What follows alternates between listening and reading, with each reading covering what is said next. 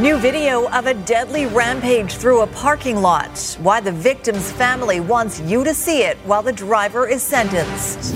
Help for flood victims. $53.6 million in new funding. What it means for BC communities still struggling to rebuild.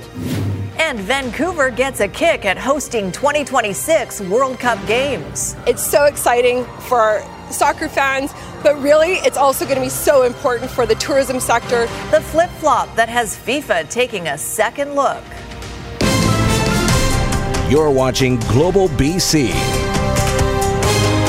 This is Global News Hour at 6. Good evening and thanks for joining us. Surrey Mayor Doug McCallum has had the prospect of a public mischief trial hanging over him for weeks, threatening his chance at re-election in the fall. But today, McCallum got a huge break with that court date pushed back until after the vote. Aaron MacArthur is live in Surrey with the latest. Aaron. Yeah, Sophie, people in Surrey and across the province will head to the polls for the municipal election October 15th. Doug McCallum will head to court for his public mischief trial on October 31st. It means voters here will have no idea as to the status of Doug McCallum's mischief charge until after the election, or, for that matter, what this will all cost. As you might remember, McCallum is accused of making false statements to police after an alleged incident involving members of the pro-RCMP group who were canvassing for support. Mr. McCallum's high-priced legal team and Crown Counsel have been meeting for months trying to fix a trial date, and that has finally hit the court docket, as I said, on October 31st. The woman who is running against Doug McCallum in the upcoming election, Brenda Locke, says this has gone on long enough and is urging Doug McCallum to step aside. McCallum needs to do the right thing. He needs to do it now. He needs to step down and stop embarrassing this city. This is going to drag on for a very long time. It's costing an incredible amount of money to the city of Surrey, but it's costing to the general taxpayer of British Columbia. This is ridiculous. Now, of course, this will be prime political fodder for Brenda Locke leading into the election campaign, certainly able to use this as the campaign unfolds. Of course, Doug McCallum's legal costs all on the taxpayers of Surrey, including his lawyer, Richard Peck, who has been involved in several high-profile cases over the years. Sophie? All right, thanks for that. Aaron MacArthur in Surrey tonight. And now a heartbreaking story. A family who stopped to help a stranger had their lives tragically altered. Relatives believe it's important for you to see exactly what happened in that chaotic and violent scene. Global News has obtained video evidence from the ongoing trial, and we want to warn you, parts of it are disturbing. Romina Dea reports. The Sandoval family did the right thing, stopping to help a man in medical distress.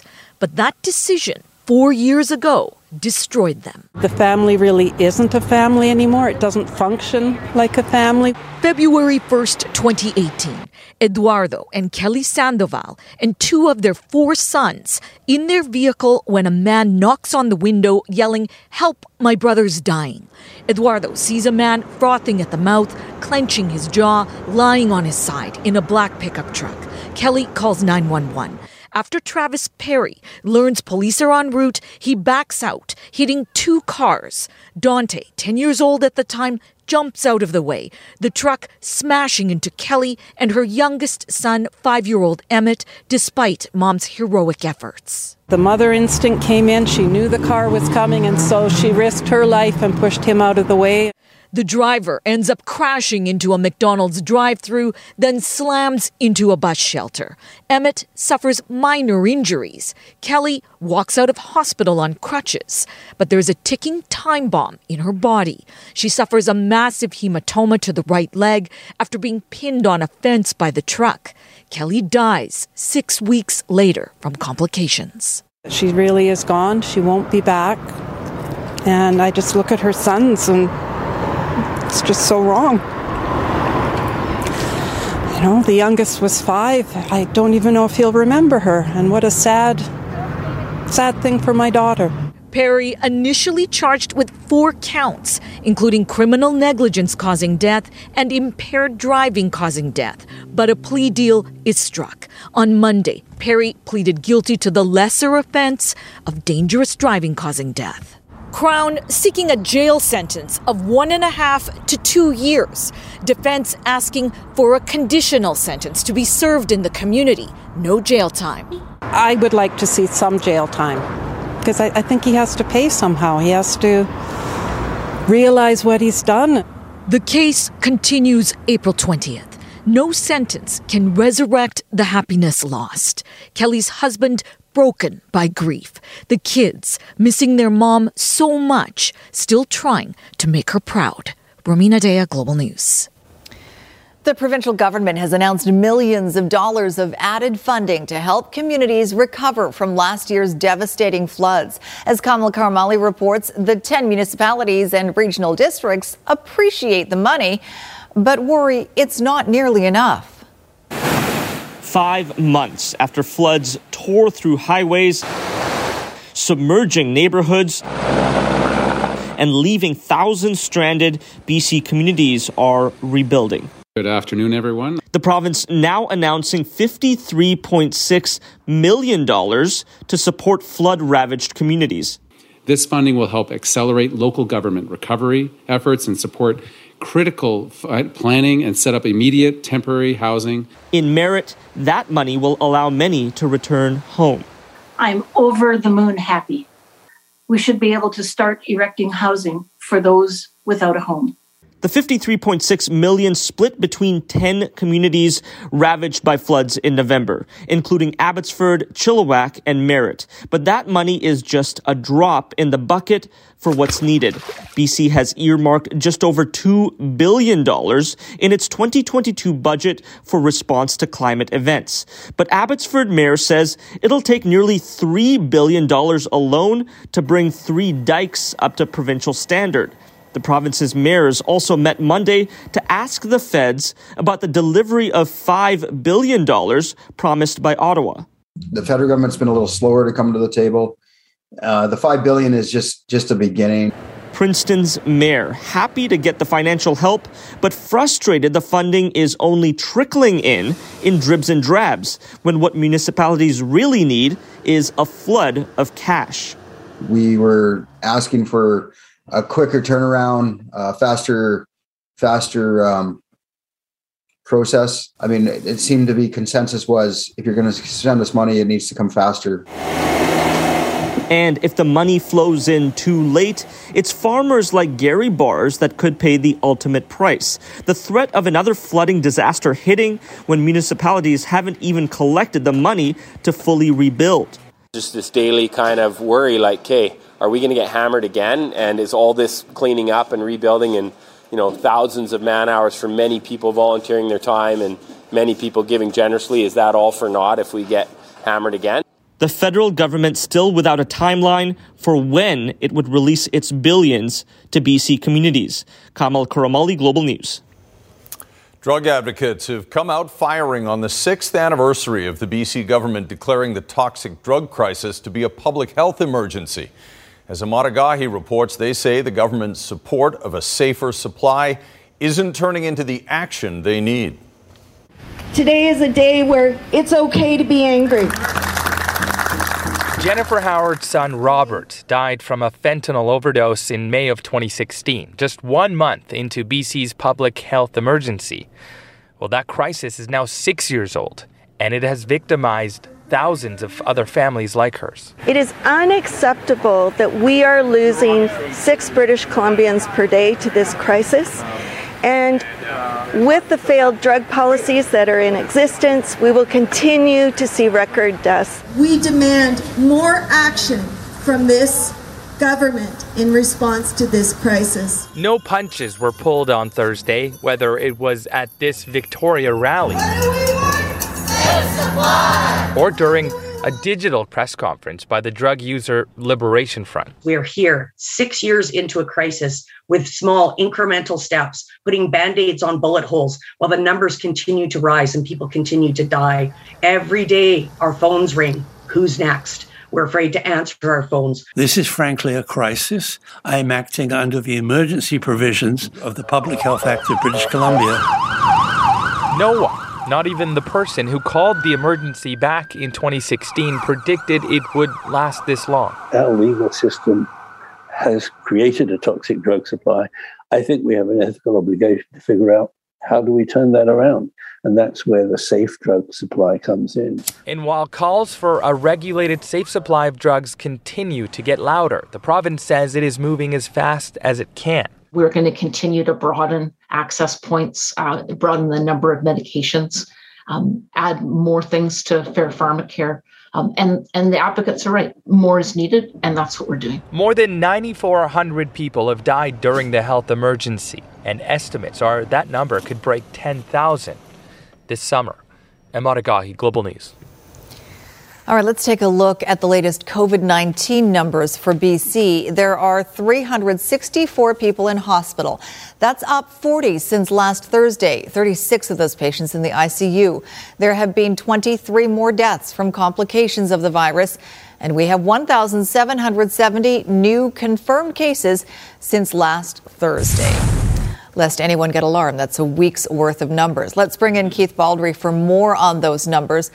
Keith, what do the indicators tell us about our province's latest wave? Yeah, the bad news is all the indicators are going up. They're not going down. The good news is the increases are almost negligible. We seem to be plateauing rather than increasing. Take a look at the numbers in the latest weekly report coming from the Centre for Disease Control, the April 3rd and 9th reporting period. Hospital admissions are up, but only by 3. Weekly cases are up as well, but that's almost negligible considering how much testing is not going on. Deaths are up as well. The positivity rate continues to inch up, 8.2% from 7.5%. But keep in mind, we were in the mid-20% back in January when things were really bad. The 6th wave really hasn't taken off to any great degree, unlike what we're seeing in Ontario and Quebec. Health Minister Adrian Dix today say the situation is stable, but still one to keep an eye on and get that booster dose. We're seeing a relatively stable situation, certainly not seeing the dramatic increases we're seeing in other provinces. And it just shows that we have to continue to be prudent and why it's so important right now, really important right now, that people get their 4th doses, their 2nd booster if they're eligible, and their booster if they're eligible, or to get vaccinated, because that makes all the difference in them dealing with this very challenging period of COVID-19 in BC. Yeah, when it comes to those boosters, Sophie, inexplicably, there's about 68,000 people out there over the age of 70 who have received invitations to come in and get the booster. They are the most vulnerable segment of the population getting the worst outcome of the virus. So the encouragement is get that 3rd booster dose, because you can't get a 4th booster dose until you get a 3rd one. And the 4th ones are starting to roll out for people over 70 on a higher and higher number every single day. All right. Thanks for that, Keith. All right. Some Okanagan farmers are on edge tonight after a serious type of avian influenza was identified on a farm in that region. The Canadian Food Inspection Agency says it's quarantining a large North Okanagan poultry operation where avian influenza has been identified. It says the entire stock of thousands of birds will have to be euthanized. Farmer Heather Lewick says she stepped up her biosecurity after she saw cases of the easily transmitted avian flu surface in other parts of Canada. So if I go to any other properties, I don't often leave my house. But if I do, then I will make sure that I bleach and spray my shoes as well as clean everything that has touched anywhere else. My flock is my heart and my soul, right? Like, these chickens mean so much more to me than just my farm. And I would be absolutely devastated. It causes widespread mortality. So our policy in Canada is to deal with avian influenza via stamping out policy so that we can prevent spread to other susceptible species. The Canadian Food Inspection Agency says human infections from avian flu are rare, and there's no evidence that eating cooked poultry or eggs can spread the flu to humans. Well, Vancouver has won the chance to be a host city for the World Cup of 2026. It has been added to the North American options to hold games. It's up to FIFA to make the final call, and as Richard Zussman reports, now that Vancouver is in the field, it might push Edmonton out. Let's go, Canada! One step closer to eyeballs from soccer fans all over the world being on BC Place. It's an opportunity of a lifetime. It's so exciting for our soccer fans, but really it's also going to be so important for the tourism sector. On Thursday, FIFA officially put Vancouver back on the map. Now, one of the 23 cities that could host games between the United States, Canada, and Mexico at the 2026 Men's FIFA World Cup. A unique situation considering the province originally said no, now to be added just a few weeks before FIFA announces the 16 host cities. I have a lot of hope. I mean, Vancouver has an international reputation as being an excellent host of international events like the 2010 Olympics. Also, BC Place is one of the best stadiums in North America. Of the 80 games in the World Cup, 60 will be played in the US, 10 in Mexico, and 10 in Canada. Edmonton, Toronto, and now Vancouver make up the Canadian options, with many in the soccer community believing Vancouver will bump Edmonton out. They never supported FC Edmonton during my time. That was very, as good a product as we had on the field. The fans were still reluctant to come out and watch, whereas the Whitecaps fans are very loyal. The city of Vancouver has put in $5 million to support hosting and has no more to give. The total cost for Vancouver to host is expected to be between $240 and $260 million, with up to at least $1 billion in economic benefit. You will have people who don't have tickets who will come and who will watch games in restaurants. They'll watch games in North Plaza. They'll watch games at the PNE and in the fan zone. And so you'll have that spillover effect. Although Vancouver would be the host city, other cities across the province like Victoria could cash in, hosting exhibition games or training camps. I know that the team who's negotiating, we want to see the return on investment across the Lower Mainland and throughout British Columbia. A brand new grass field to BC Place is part of the package, but the province has not released the specifics of the hosting application. Those details will be provided if the city does get the shot to see the best take their shots here at BC Place. Richard Zussman, Global News, Victoria. A sad day for old-school home movie fans in Vancouver as one of the last vestiges of a bygone era is packing it in. Black Dog Video on Commercial Drive announcing today it is closing up shop after 26 years. The owner says business has been declining for some time while costs have been steadily rising. He says true movie lovers are losing something they can't get from today's convenient in-home technology. We have films from the turn of the 19th century. So we've got such a rich history of film here that you can't find anywhere on any of the streaming services. And that's all going to be lost as well, which is really sad for myself because I love old films. I love all films.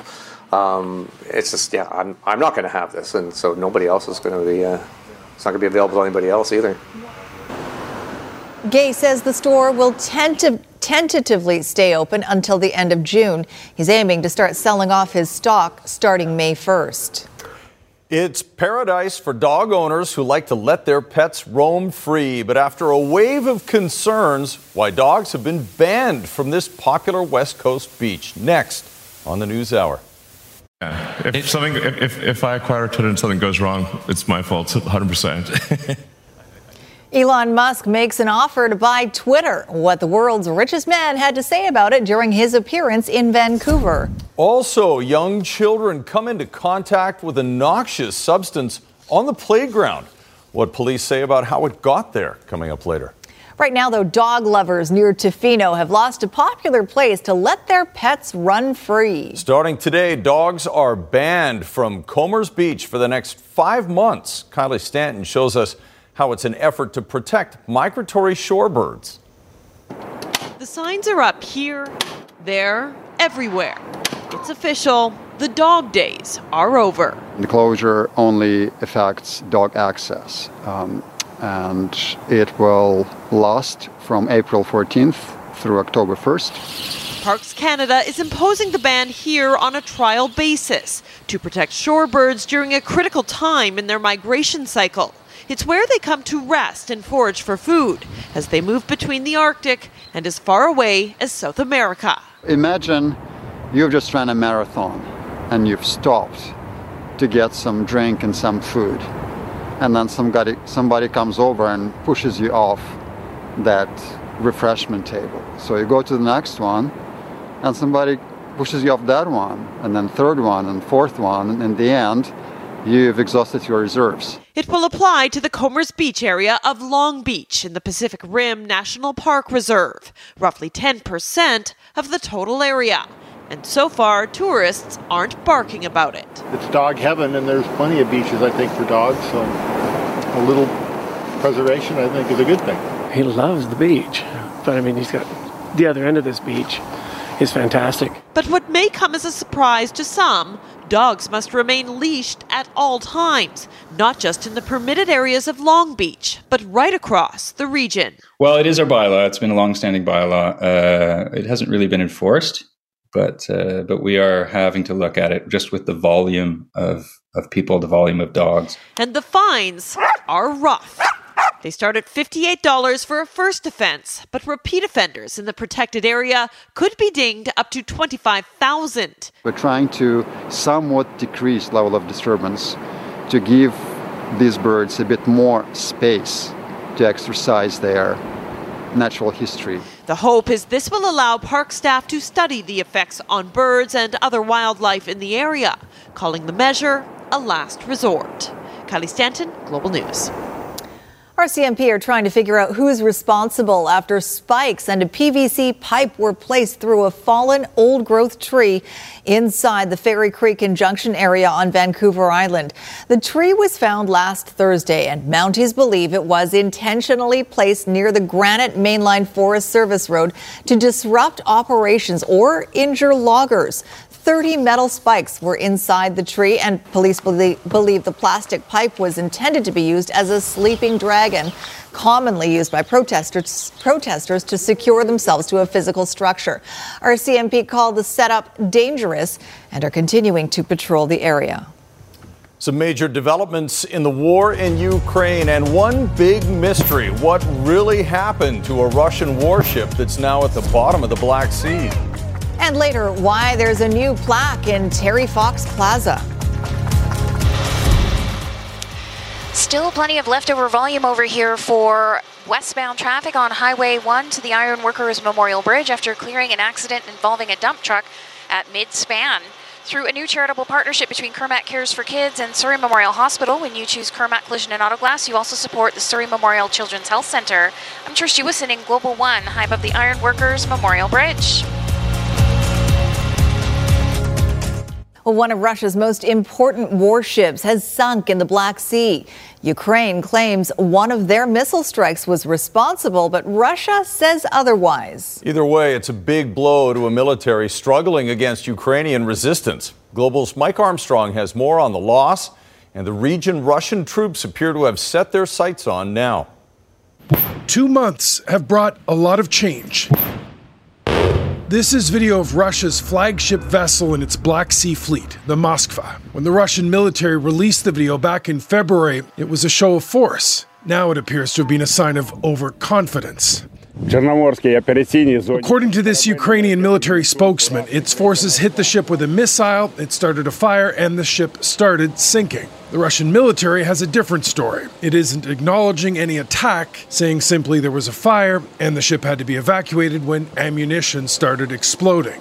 It's a big blow to Russia. Washington hasn't confirmed either story, but the U.S. National Security Advisor says it looks bad on Russia, whether it was an attack or an accident, what he calls incompetence. And neither is a particularly good outcome for them. Well, Russian officials are pushing their own supposed success stories. The spokesman claiming the last 24 hours, their aircraft hit 7 military facilities in eastern Ukraine. That region is very much now the focus for Russian troops, in particular the Donbass region. The port city of Mariupol appears to be close to falling under Russian control, if it hasn't already. The Ukrainian foreign minister says the news coming out of the besieged city is hard to hear. To unblock Mariupol and to save them, literally to save them, we need more weapons. Now, Canada is one of the countries helping with those weapons. But the Deputy Prime Minister said Thursday there's also a focus on war crimes. Rape is being used as a weapon in this war. We are not going to forget, and we will work with Ukraine and with our democratic allies around the world to bring the perpetrators to justice. Now, on the western side of Ukraine, tensions appear to be tightening. The Netherlands Thursday showed off 4 F-35s it's now deployed in Bulgaria to reinforce NATO's eastern flank with Russia. Our coalition operations send a strong signal to the Russian aggressor that chose to invade a sovereign European nation. Moscow, meantime, is pushing back. It says it's watching the buildup on its borders and says its defense ministry is working on plans in response. Mike Armstrong, Global News. Coming up, a playground prank that went too far. Young children injured after exposure to a burning substance. And VPD cracked the case of stolen sculptures missing from BC Children's Hospital.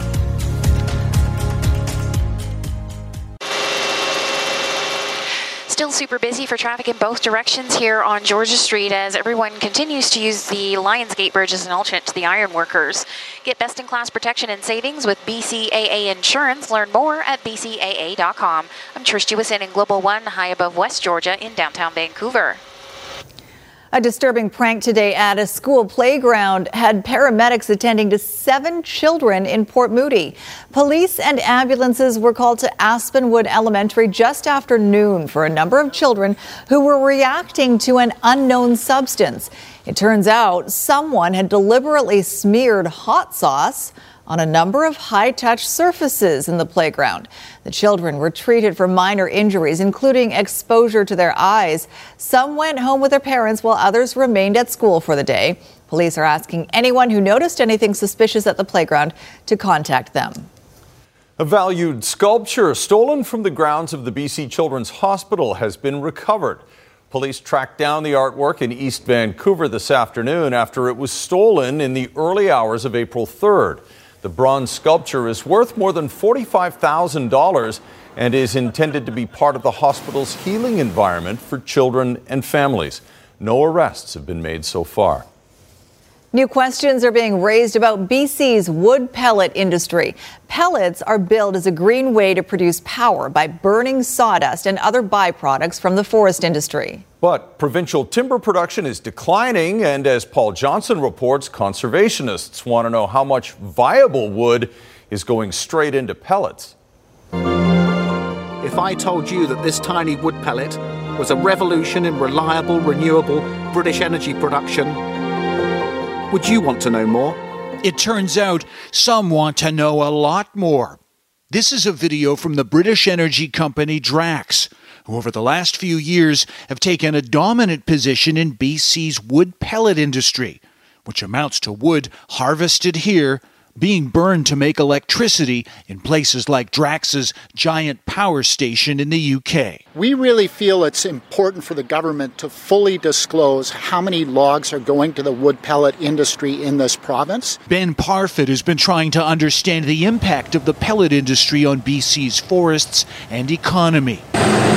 He believes many trees are now being purpose cut for the pellet industry, but says if you want to know more about that, Victoria is not making it easy. When I asked the government to provide basic information on how much wood is flowing to the pellet industry, I was told that I would have to file a formal Freedom of Information request. And that often takes months, in a time when Parfitt and a handful of conservation groups and unions are saying the province's forest industry is about to hit a turning point, caused in part, they say, by the pellet industry. In effect, the government is turbocharging logging rates in our province, and the net result of that is going to be a dramatic decline in the not too distant future in the amount of trees that are logged in the province, for the very simple reason that there's not enough trees to go around.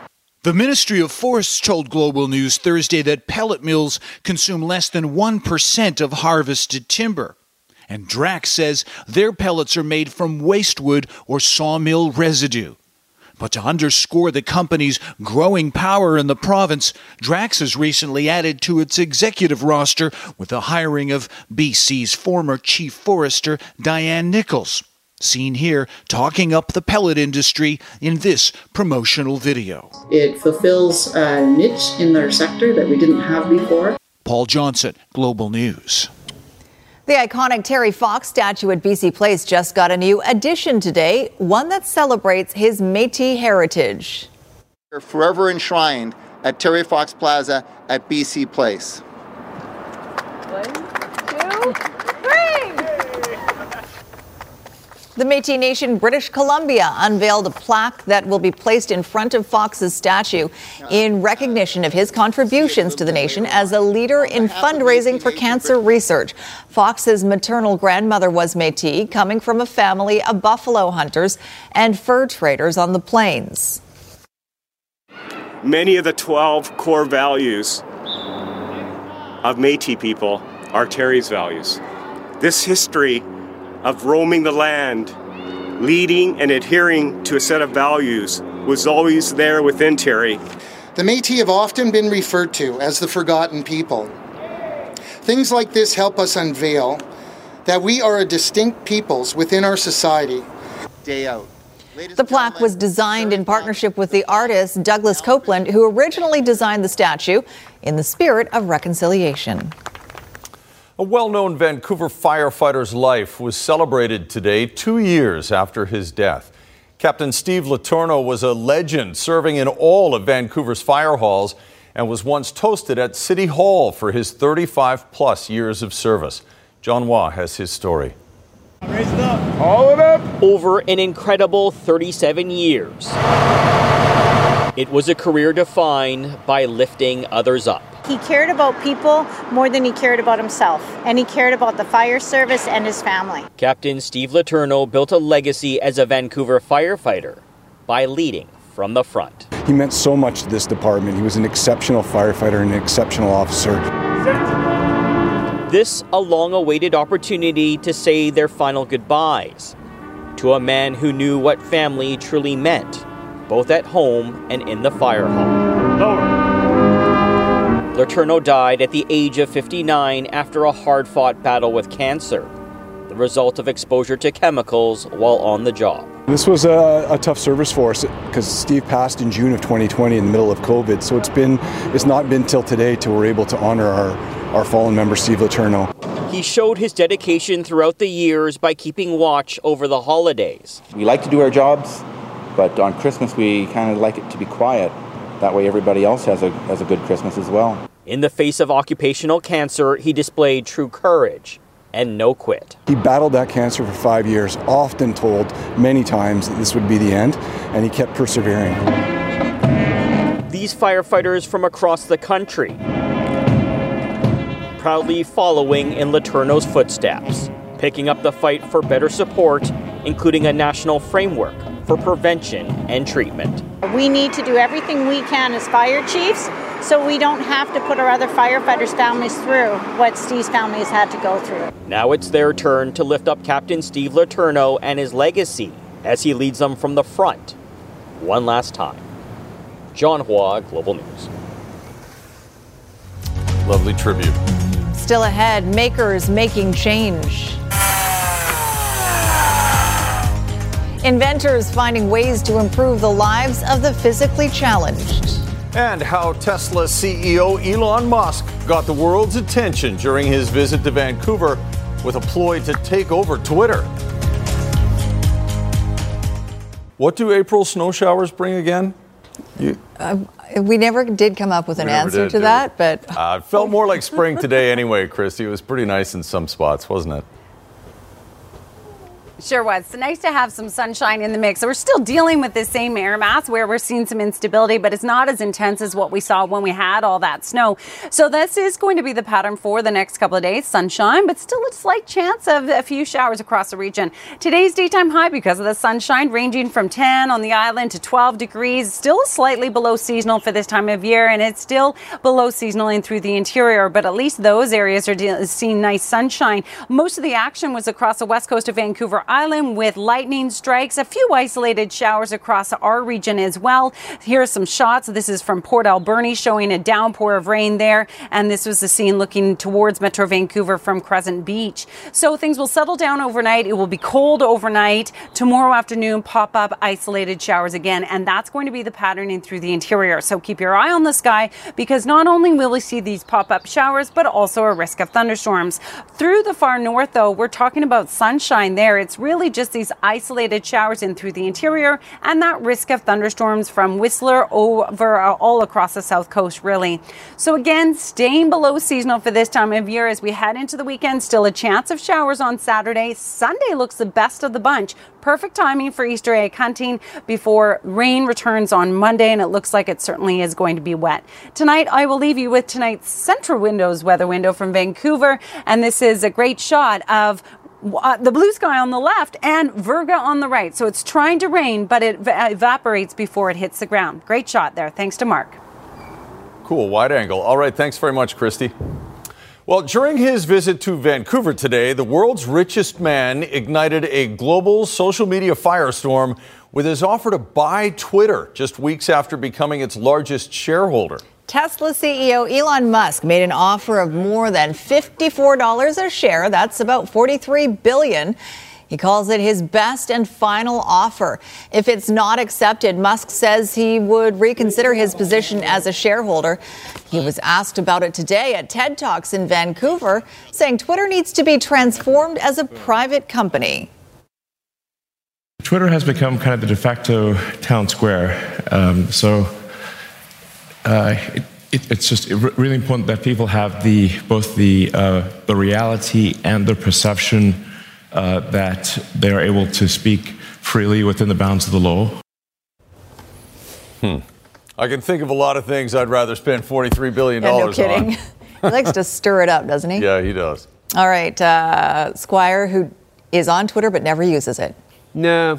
I like to read what other people have to say. I don't really have a lot to say myself, except right now. Got a forum here. I have something to say right now. Elias Pettersson has everyone talking, including his own teammates, who say this might be the best Pettersson they've seen. A few of us were even talking about it the other day, how well he's playing. He might get some more points tonight as the Canucks host Arizona, which is a game Vancouver is heavily favored to win.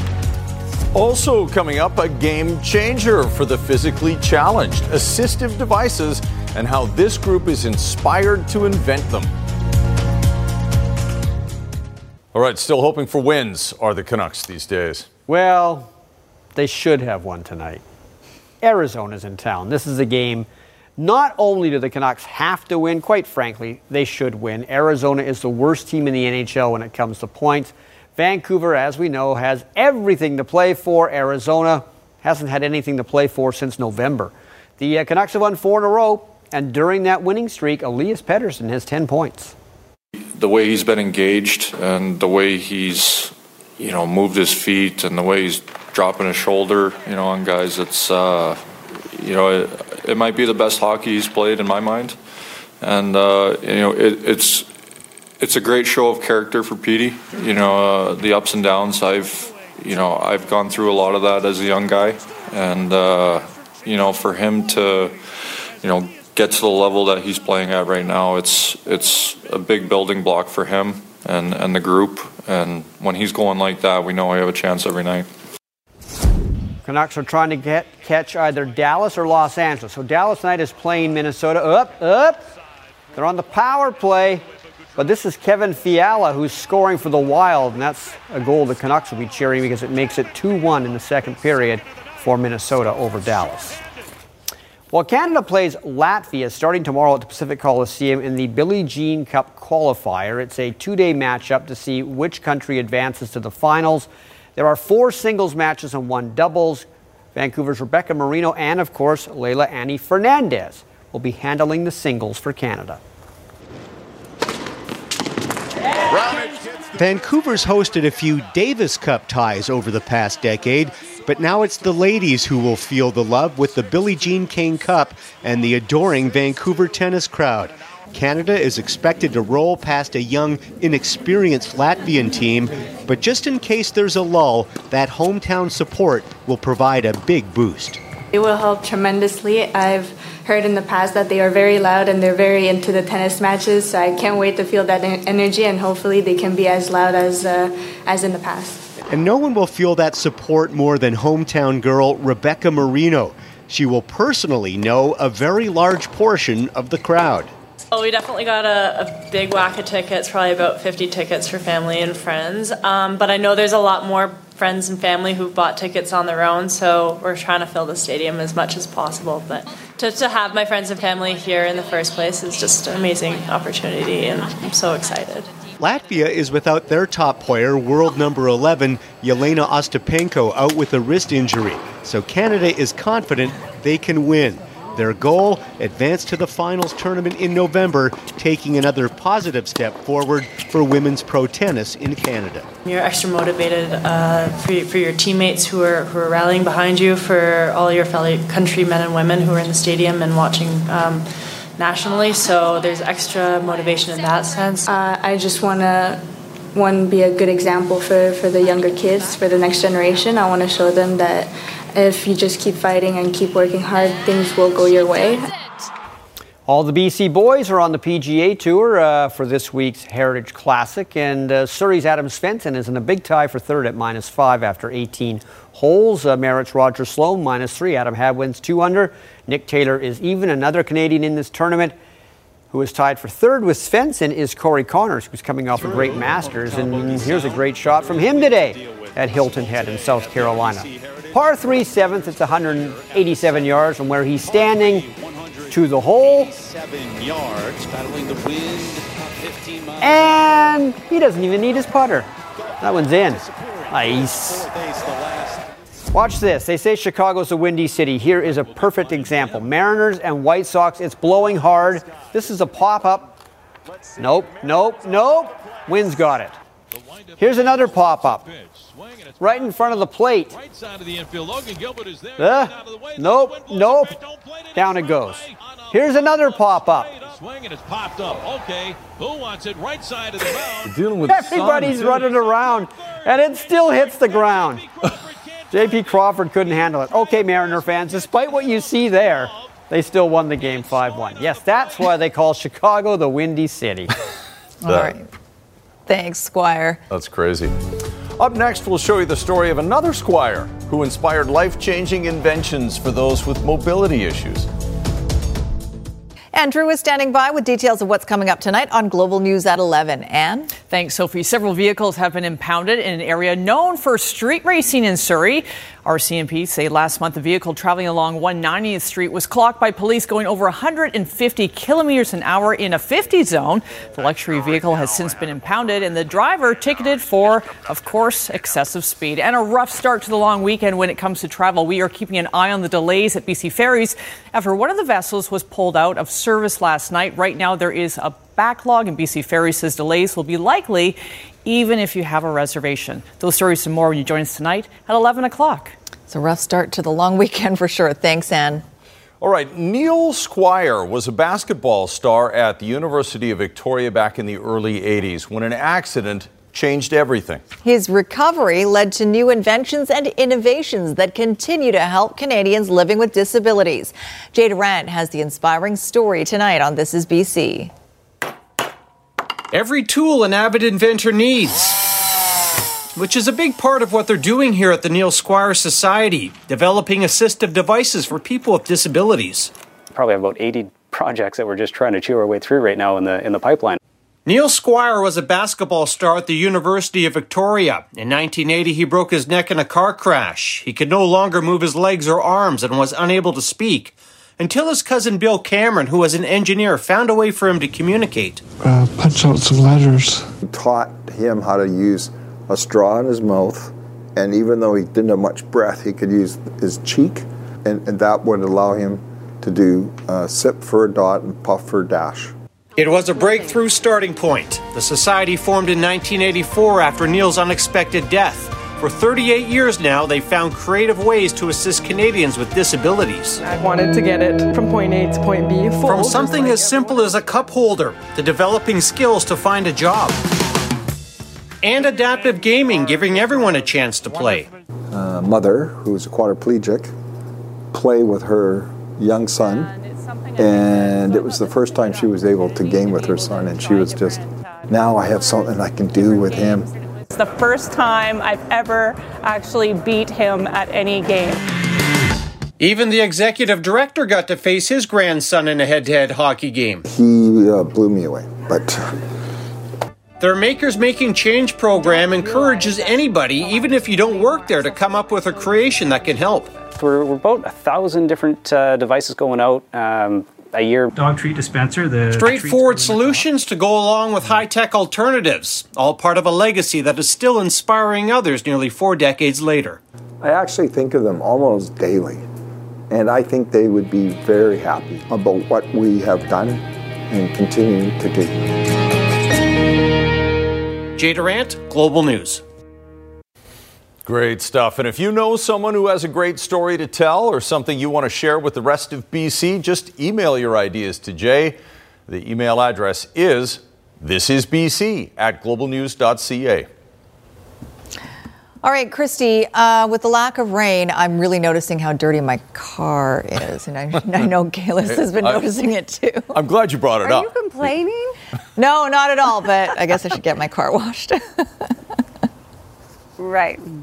So we don't have any rain in the forecast, any major rain in the forecast until our Easter Monday. So over the next couple of days, keep your eye out for a few pockets, isolated showers, but overall dry, but still a little cool for this time of year.